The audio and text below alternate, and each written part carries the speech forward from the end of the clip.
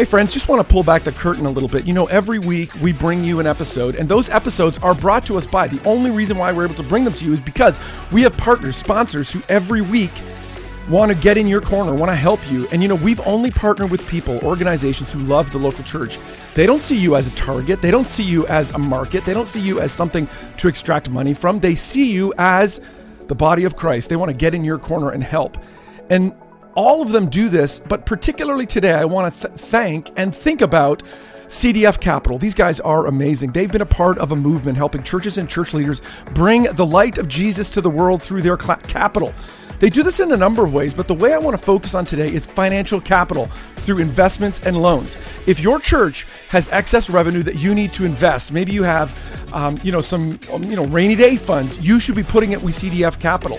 You know, you need to give it to them.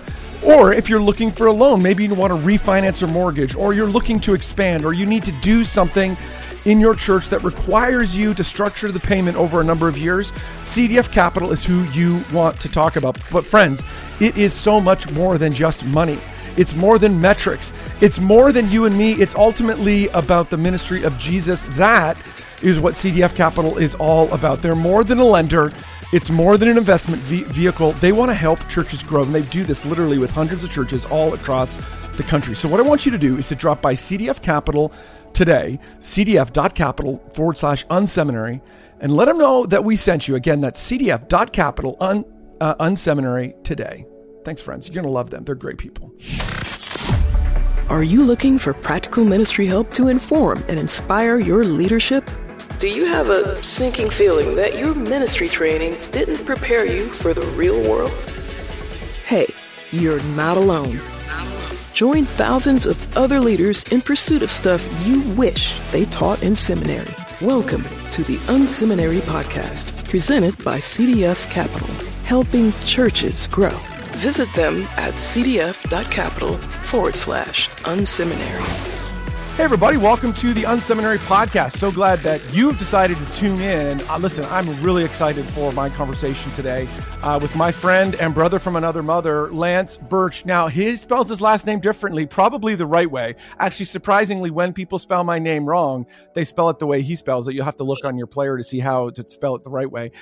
From Reality Church in Omaha, Nebraska, fantastic church. He really is, I think, one of the most gifted people in the country around looking and identifying kind of cultural phenomena, things that are out there, and then trying to find a way to connect that to biblical truth. Obviously, the goal is ultimately to point people back. Reality is a fantastic church. And Omaha, I don't know, there's like a concentration of just amazing people in Omaha. And so I'm so glad to have you on the show, Lance. Thanks for being here today. What did I miss? Spill that picture out a little bit. Tell us a bit about Reality.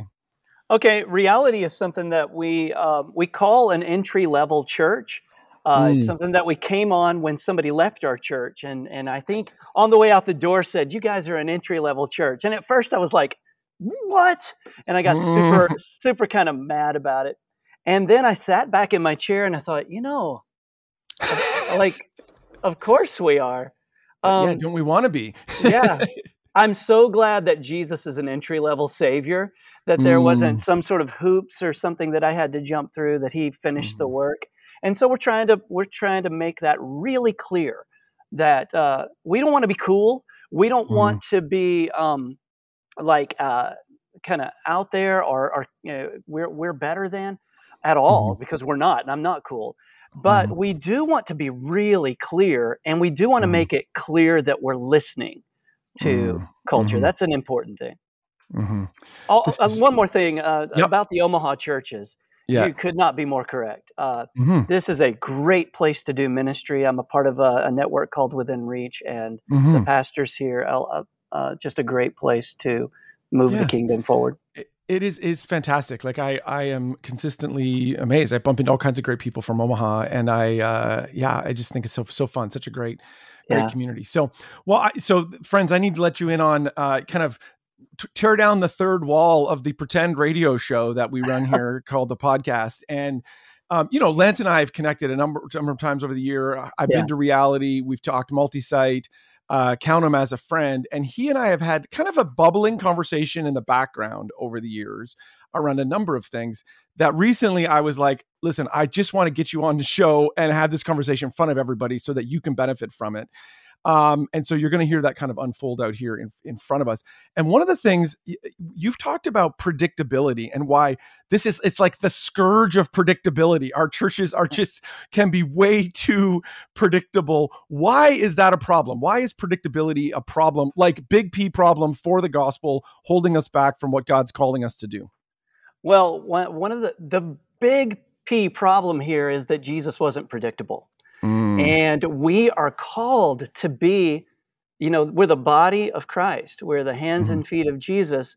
And we're also, to develop the mind of Christ. Now, he told the rich young ruler to sell everything. He didn't tell he didn't tell Zacchaeus to sell everything. He said, I'm coming to your house. Come down out of that tree. He didn't tell the woman at the well to sell everything. He didn't tell Nicodemus, it was just like, you got to be born again, Nicodemus. Why? Because Nicodemus was building his world around how he was born, his heritage. The rich young ruler was building his world around his stuff. And this woman at the well was building her world around like relationships and, the next person. I think since Jesus knows that we're individual, when he comes on the scene, I think he comes to us that way. And if he said the same thing over and over again, then maybe we'd be right to do that. But he didn't. He's a surprising in the way that he teaches, in the authority that he takes, in the way that he's listening, in the illustrations that he uses. Almost all of his stories had a surprise ending. So that's the big problem. If we are saying we're following this guy, we're following Jesus, then we ought to do it the way that he did. Love that. So, okay. So what does that look like? So I would say the thing when I first kind of heard you talk a little bit about that, I was like, I would say that does, that's my experience of your ministry my experience of reality is that you're predictably unpredictable. Like I know that you guys do things that kind of capture people's imagination in a good way. So what does that actually look like for your church? Like, what would be some of the ways that you've tried to lead out of that as the lead pastor? Yeah, it's one of our values. It's one of our core values. It's surprise. It's at the end of, it's the last one, surprise. And the way it shows up is, like New Year's Day, we changed the seating in here to be in the round. I didn't talk that day. We just had stories and worship. And really, we just told them something was going to happen. It's incredibly powerful to have stories. It's incredibly powerful to see each other for once and to kind of use that day. The deal is that we don't want people to show up. And number one, we don't want it to feel like chaos. Of course, there are going to be some things that we're going to do. We're going to go to the scripture. We're going to sing truth to each other. But the novelty and the perspective, the new angle on the same ancient truth is kind of what we want them to experience. So that, so it's kind of like when you see something and then you see it from a slightly different angle and it changes the way you view it. We want to somehow do that we don't change scripture. We don't change the ancient truths. We don't change what Jesus said, but we say to them, what if you were looking at it like this? What would that mean? So that we hope that we get emails and maybe lobby talk that says, I knew that, but I never really thought of it that way. And yeah, I love that. So I'm not a preacher. Folks that have followed the podcast know that's not what I do. That's not my primary thing. But but I have a deep respect for that and a deep respect for that function within the church and love to kind of help create cultures and climates that allow that to happen. And you're touching on one of the core problems that I see so clearly for someone like yourself that has to teach every week is we teach from a fixed text. Like we don't actually want super innovative ideas.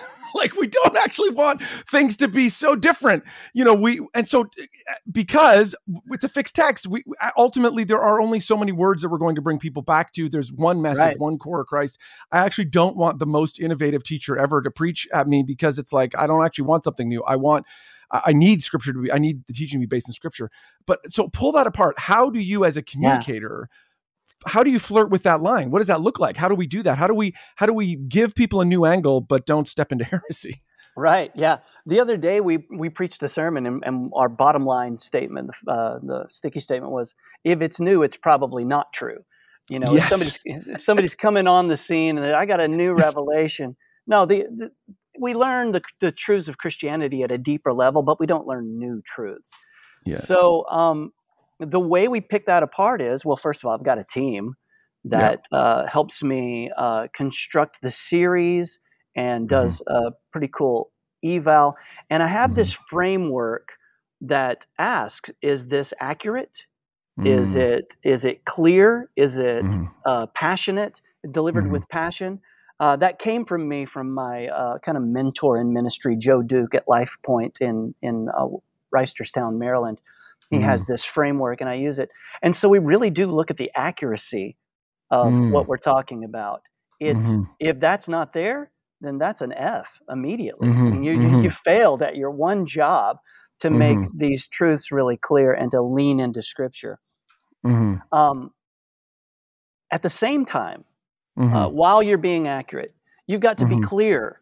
And now, what clarity means in any given cultural context is this bridge between this always true thing, absolutely true thing, and how they're interpreting their entire world. Like, what language do they speak? What questions are they asking? And you don't know the questions that a culture is asking unless you know what their music is saying. You can't. Right. Nobody asks questions like music. I mean, movies do, TV shows do, I guess, in a little sense. But man, the music of any given culture will tell you what are they really craving? What do they want? So that gap. There's the gap, clarity to accuracy. Okay, I love that. Now, so there's people that are listening in who are probably thinking, wait a second, I've heard some of this before. This is that sneaky old attractional church. You're just trying to entertain people. You're just a carnival barker. I know that's not your heart. Obviously, I know that's not who you are. But how does that fit out in your mind? And then I'd love to get into a specific tactic. I want to push you on a specific thing that I've seen you do, but kind of at a philosophical level, what's the difference? Entertainment? We don't want to entertain people, do we? Absolutely, we do. We absolutely want to entertain people. Jesus did this. Jesus, I know that we're not, the pastor's not Jesus, and even the church itself is not going to perfectly embody who Jesus was. However, Jesus used creative stories, illustrations, and why? Why? He could have, he could have just given propositional truths about God, but he didn't. And the reason he didn't is because he loved the people in the crowd. He could say things that they couldn't understand, but they'd be absolutely true. And he could walk away from that, and he could say, I gave them the truth. They didn't do anything with it. But you know what he did instead? He said, here's these people made out of dirt, and I'm going to try to communicate incredible truths that they can't comprehend. Well, how can I do it? Let me talk about a farmer. Let me talk about some vineyard workers. Let me talk about a tower that fell on some dudes. Let me, even current events. So if Jesus did that, what in the world would a pastor want to do with standing up on a platform saying, if you don't understand me, then that just means I'm doing the right thing? That doesn't make any sense to me. Right. But, to your argument about the attractional thing, did the American church spend too much money or too much energy in putting on a show? Now, there's a difference for me between entertainment and a show. Yes. Entertainment to me means to entertain someone means to hold their attention. Jesus did that consistently. Jesus never put on a show. In fact, he rejected that when it was a temptation in the wilderness. I'm not going to put on. I'm not here to put on a show. But when I show up and when my truths are proclaimed, they are attractional. They are. The only thing that's really not attractional about Christianity is the sacrifice that it requires to be like Jesus. The teaching and the truths, they are attractional, and we don't need to make church, what's the word? We don't want to, repel people from church. When they show up, I think every pastor's glad. Right. Right. Yeah. Totally. I hope I've answered that. Yeah, absolutely. No, it's good. I think it's, that's a good, in other contexts, I've said, listen, I'm proudly have come from, and that is my background, is kind of the attractional church movement. And have there been excesses like in any movement? Absolutely. But I think at its core, I would agree with you that at the end of the day, I look at so much of Jesus's teaching was attempting to grab people's attention, to get their engagement, and then ultimately to move some, closer along, obviously to move everyone, but and you need to do that. And that, if you call that entertainment or attraction, that's fine with me. Okay. So I want to talk about a specific tactic that you do at your church. So in my brain, I was like, I think for the last number of years, Reality has been doing these, like parody songs at like Christmas and other kind of special times during the year. And then I poked you on it. I'm like, there's like a deep well here. Oh my goodness. This is like decades of work that Lance has been doing. Talk to us about this particular tactic. Kind of describe it first. How have you used these kind of parody songs as a part of your, big days, a part of, kind of the communication you do as a church? I went to a creative church conference at Fellowship in Dallas. Yep. And I was young in ministry, and well, not terribly, but I saw a new tactic. And in their student ministry, this guy was rewriting songs. And I was trying to change a culture in student ministry at Life Point. There was kind of a toxic, kind of cutting people down. So I said, why don't we take this idea of rewriting songs and make it about an individual? So we called it the Comfy Chair Song. And we had the kids nominate a kid.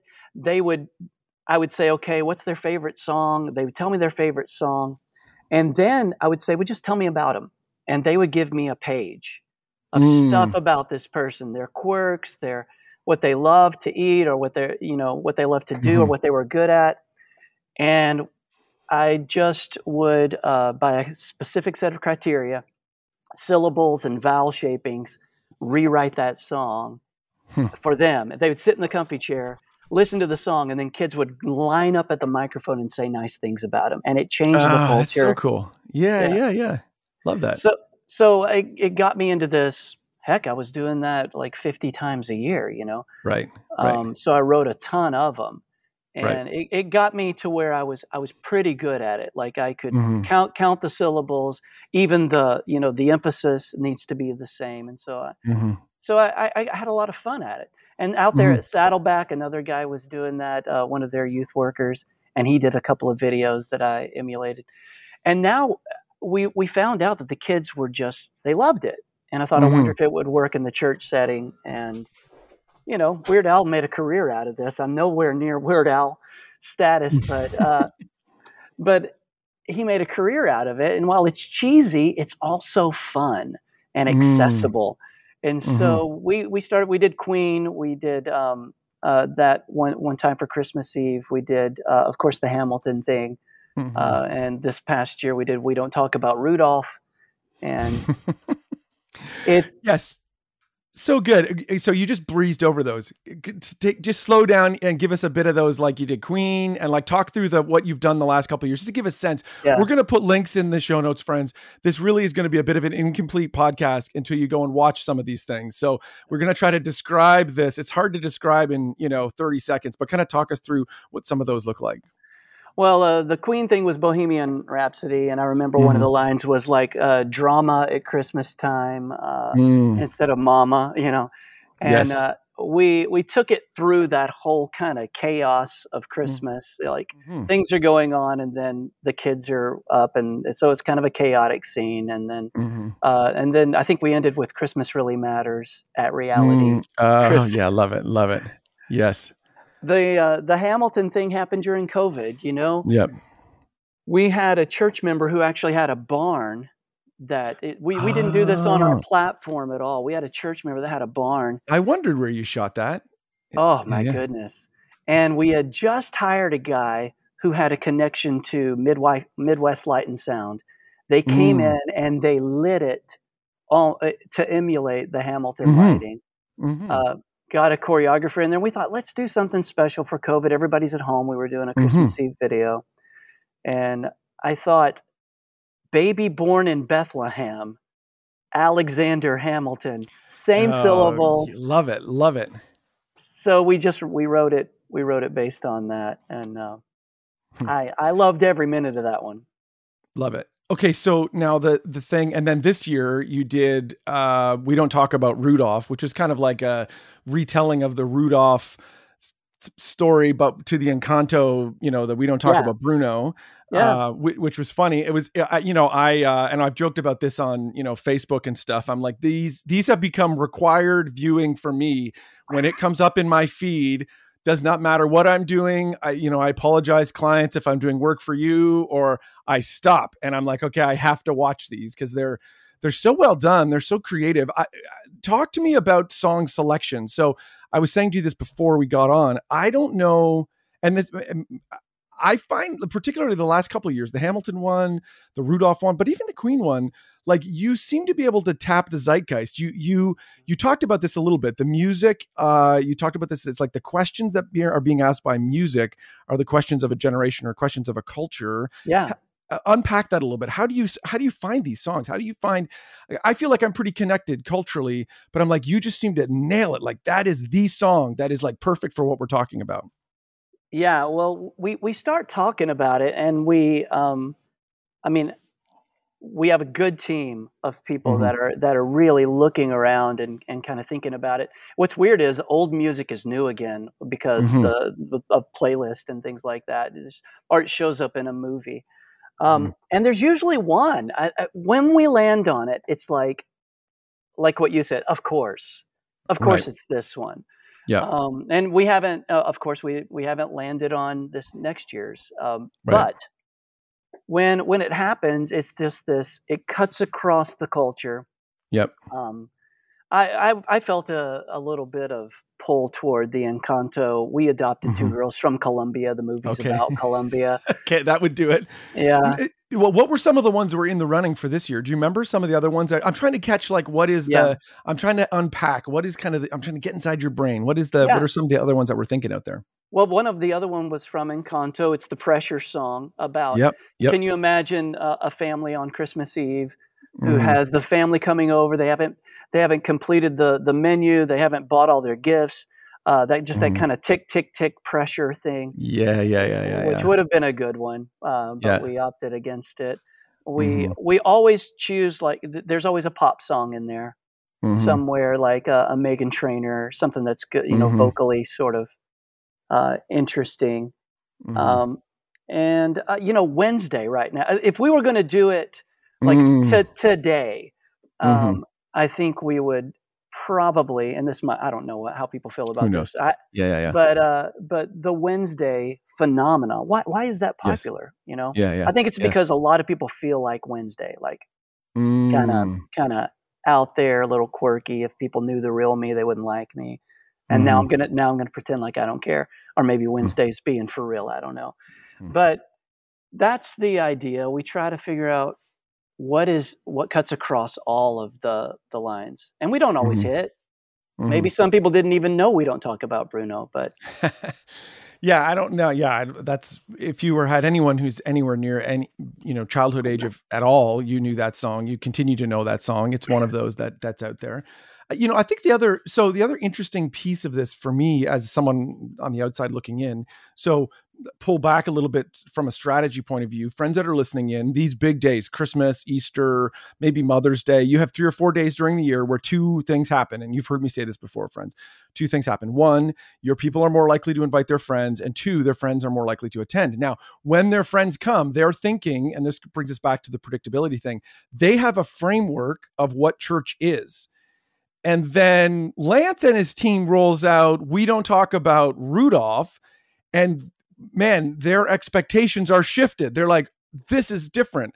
Over the years, I would say the same thing. I used to love when people would say in New Jersey, particularly, we would get like somebody would kind of greet us on the way out, and they would say, man, Mass has really changed a lot since I was a kid. And I'm like, yes, okay, we've hit it, right? We're close to where we're trying to get to. But these days are important for us to put extra effort into. They're important for us because we are going to have extra people who in the room that don't necessarily attend church. Yeah. So talk to me about how that fits into that part of your strategy. The kind of like, hey, we put extra effort. Like this is disproportionate amount of work. Yeah. You're thinking about, you heard it, friends. I don't know if you heard that roll by. He's already thinking about next year's Christmas. It's in somewhere. There's a bucket open that currently Wednesday's in, and eventually something else will it might be Wednesday by next fall. We'll kind of click in and then you guys will do something. Tell me how that strategically fits into your kind of, when it comes to reaching unchurched people or the friends of the people we're trying to attend our church. Yeah, I want our people to have an easy invite. When we usually promote this, like we want it to be a surprise. We don't tell everybody what the song's going to be. We might throw a little hint out there, but we let them know that there's going to be something that is going to surprise their friends, and it gives them the easy invite. One thing that you hit on, we do a lot of work on this. And so I tell our team, and I think this is super important, that if the product looks fantastic and everybody's ticked off at each other at the end, then we failed. There's the product goal, and then there's this process goal. We made a real big goal this year to say, let's have fun the entire time. Let's laugh. Oh, that's good. And not get kind of angsty about this, because if we do, we're going off track. And it was fun the whole time. One of the deliverables about the parody song is that it's fun for our team, and it's fun for the volunteers that are a part of it. They get to be in on the secret, and they invite a lot of people because they know they're going to be in it. This year, can I mention somebody? Yeah, totally. We had this girl, 8th grader. Her name is Addison, and Addison played our new reindeer in town, and she could our new elf, and she couldn't wait to meet Rudolph. Maybe you didn't see the skit before the song, but it's not on the video. But Addison improv'd in front of a group of adults, and she was phenomenal. It was that's another good side of this. Just let people use their gifts.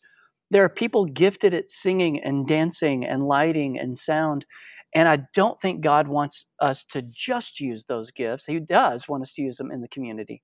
But it's another way for us to praise, to use, skillfully use the things that he's given us, the gifts that he's given us. And Addison did that in such a great way. So it was cool to see an 8th grader be a part of it too.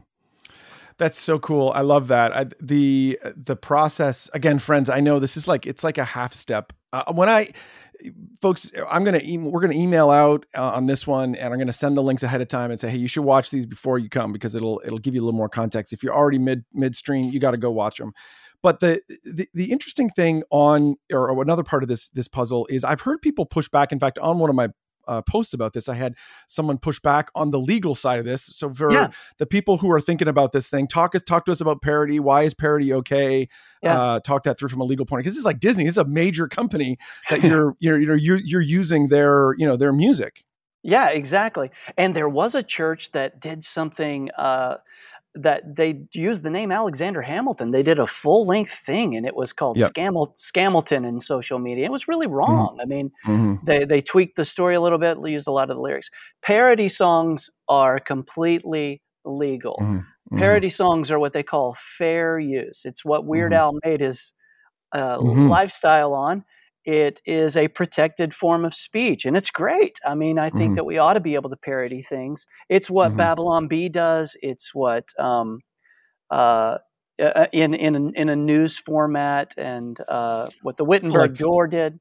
Yeah, Saturday Night Live. There's tons of parody. The trick, I think, listen, obviously I'm not a lawyer. I don't play one on the internet, but my understanding of the line on parody is it needs to be self-evident that it's parody, that you're not trying to put yourself off as, it's like, it needs to be tongue in cheek. It needs to be like, hey, this is a parody. That's the line ultimately that you're, going to follow. And so some of that I've seen some churches do these which I can't remember whether you guys do this or not. They literally will put like on YouTube, it'll say like parody song, like we're being as explicit as that, so that it's, super obvious. Yeah. Yeah, we put that on there. I mean, I don't, but whoever is smarter than me puts that stuff on there. Yeah, that's so good. Okay, I love this. Well, let's bring this back to predictability. When you think about predictability, the thing that's interesting here, friends, that I want to pick apart is the thing that's predictable in this case is, which is important for inviting, is that you're going to do something special. That's predictable. You're going to make that happen. The thing that's not predictable is what you're going to do. How is this permeated? So this obviously is on your big days. Any other examples of how this kind of thinking has permeated other aspects of your ministry throughout the year? Other just examples that we could kind of, as we go to kind of close this thing down. Yeah, I think every week, since surprise is one of our values, every week we want to bring in surprise. And that could be mild. I mean, it could be just the use of a prop. We had another surprise on Christmas Eve, which was we were doing a candle lighting service, and there was a canister on the stage, and it had the candle. We always lit from the front, but I said, in the context of the last few years, darkness is a really good context to see the light, and we get distracted with all of it. And then I walk over to this thing, you couldn't even see a candle was there, and I lit my candle from it, and every candle was lit from that.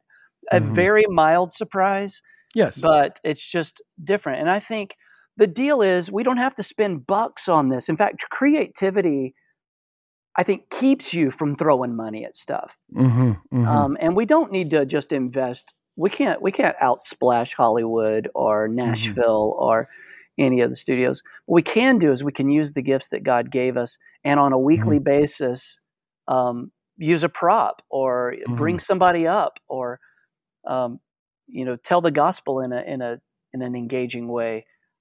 Or we do spontaneous baptisms at our church, where you might have shown up, you didn't know that you were going to get baptized, but you just heard the gospel. We've got everything you need, and hearing that story is a surprise. I mean, heck, every time Jesus interacts with somebody, they don't know. We don't know how it's going to turn out. Yes. Only He does, and that's really cool.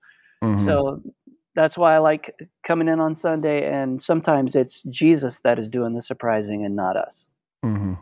So good. This is great. Kind of final topic of conversation, and I hope our relationship can sustain this. One of the things I find fascinating about your leadership as a leader, you seem to like to have fun with your people. Like like I've seen you, like a part of these parody videos, friends, again, you got to watch these things. It's not like this is like a group of people doing them and then Lance is standing off stage clapping. Oh, isn't that great? Like I've seen you do all kinds of funny things that are, great, engaging, surprising. And I think there would be a lot of pastors that would look at that and say, yeah, I'm not doing that. There's no way. I would love for that to happen at my church, but like, I'm not dressing up in the giant, or the head to toe, jack-o'-lantern suit I remember seeing you in once. I was like, what? Like, talk to me about that. You have this fun, playful side that I think is super endearing from a leadership point of view. I think people want to follow people like that. But talk to me about that. What's that all about? Yeah, and it might not be everybody. I grew up kind of in theater. I did comedy for a while. Quick throwaway. I've got this cover band called Silly Joel, where we go out and we play Billy Joel things. I love karaoke. So part of this is just kind of personality. Right. However, let me encourage people who wouldn't maybe be drawn to this. Nobody comes in here thinking the pastor's going to do something like that, no matter what my personality is. Yes. So when they see that, all of a sudden this inaccessible guy with barriers, and I could never be like that guy. If we choose to say I'm going to act silly, and they might think, well, no, I think I could approach him. He just wore a pumpkin suit in front of me. Then I think that could be a good thing. So I would encourage, stretch a little bit. You don't have to do everything, but surprise your crowd with your willingness to maybe step. We're asking them all the time to step outside of their comfort zone. We're asking them all the time to do stuff that maybe stretches them a little bit. And so I'd say to leaders, don't be afraid to act silly. It's vulnerable, it's authentic, and we all act silly anyway, sometimes when people aren't watching.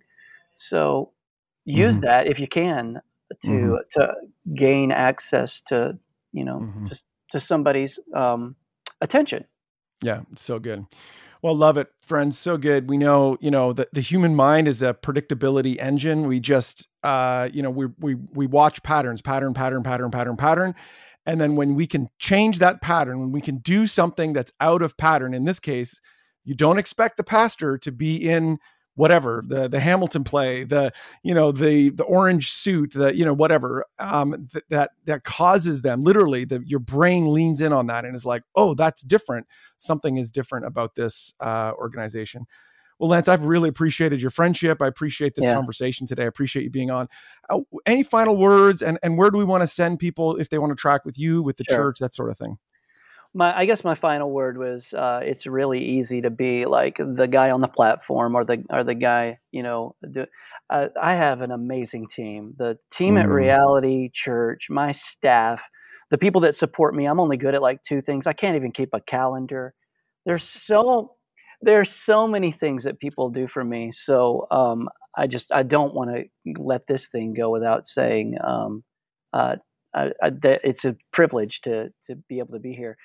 The last thing, if people want to see what we do, Reality Church Omaha on YouTube, if you search, you're going to have the links anyway. Reality.church is our website. And I think we're going to be out there eventually with a podcast called Things I Used to Think, which is hopefully, it's just basically we start out with some things that, we used to think. Like I used to think if there was a car following me while I was walking home from my friend's house that they were going to shoot me. There's all sorts of things that just live in our head. And I think it teaches us something when we talk about the things we. So look for that. But reality.church is our website, and we're on YouTube and Facebook and Instagram and all the socials as well. Love it. So good. Appreciate you, sir. Thanks for being on here. Thanks for sharing with us today. Yeah. Thank you, Rich. I appreciate it so much. Thanks for tuning in to the unSeminary podcast. Drop by unSeminary.com for more helpful resources for you and your team. There you will find articles, online courses, and so much more. unSeminary, stuff you wish they taught in seminary. Presented by CDF Capital. Visit them at cdf.capital/unseminary.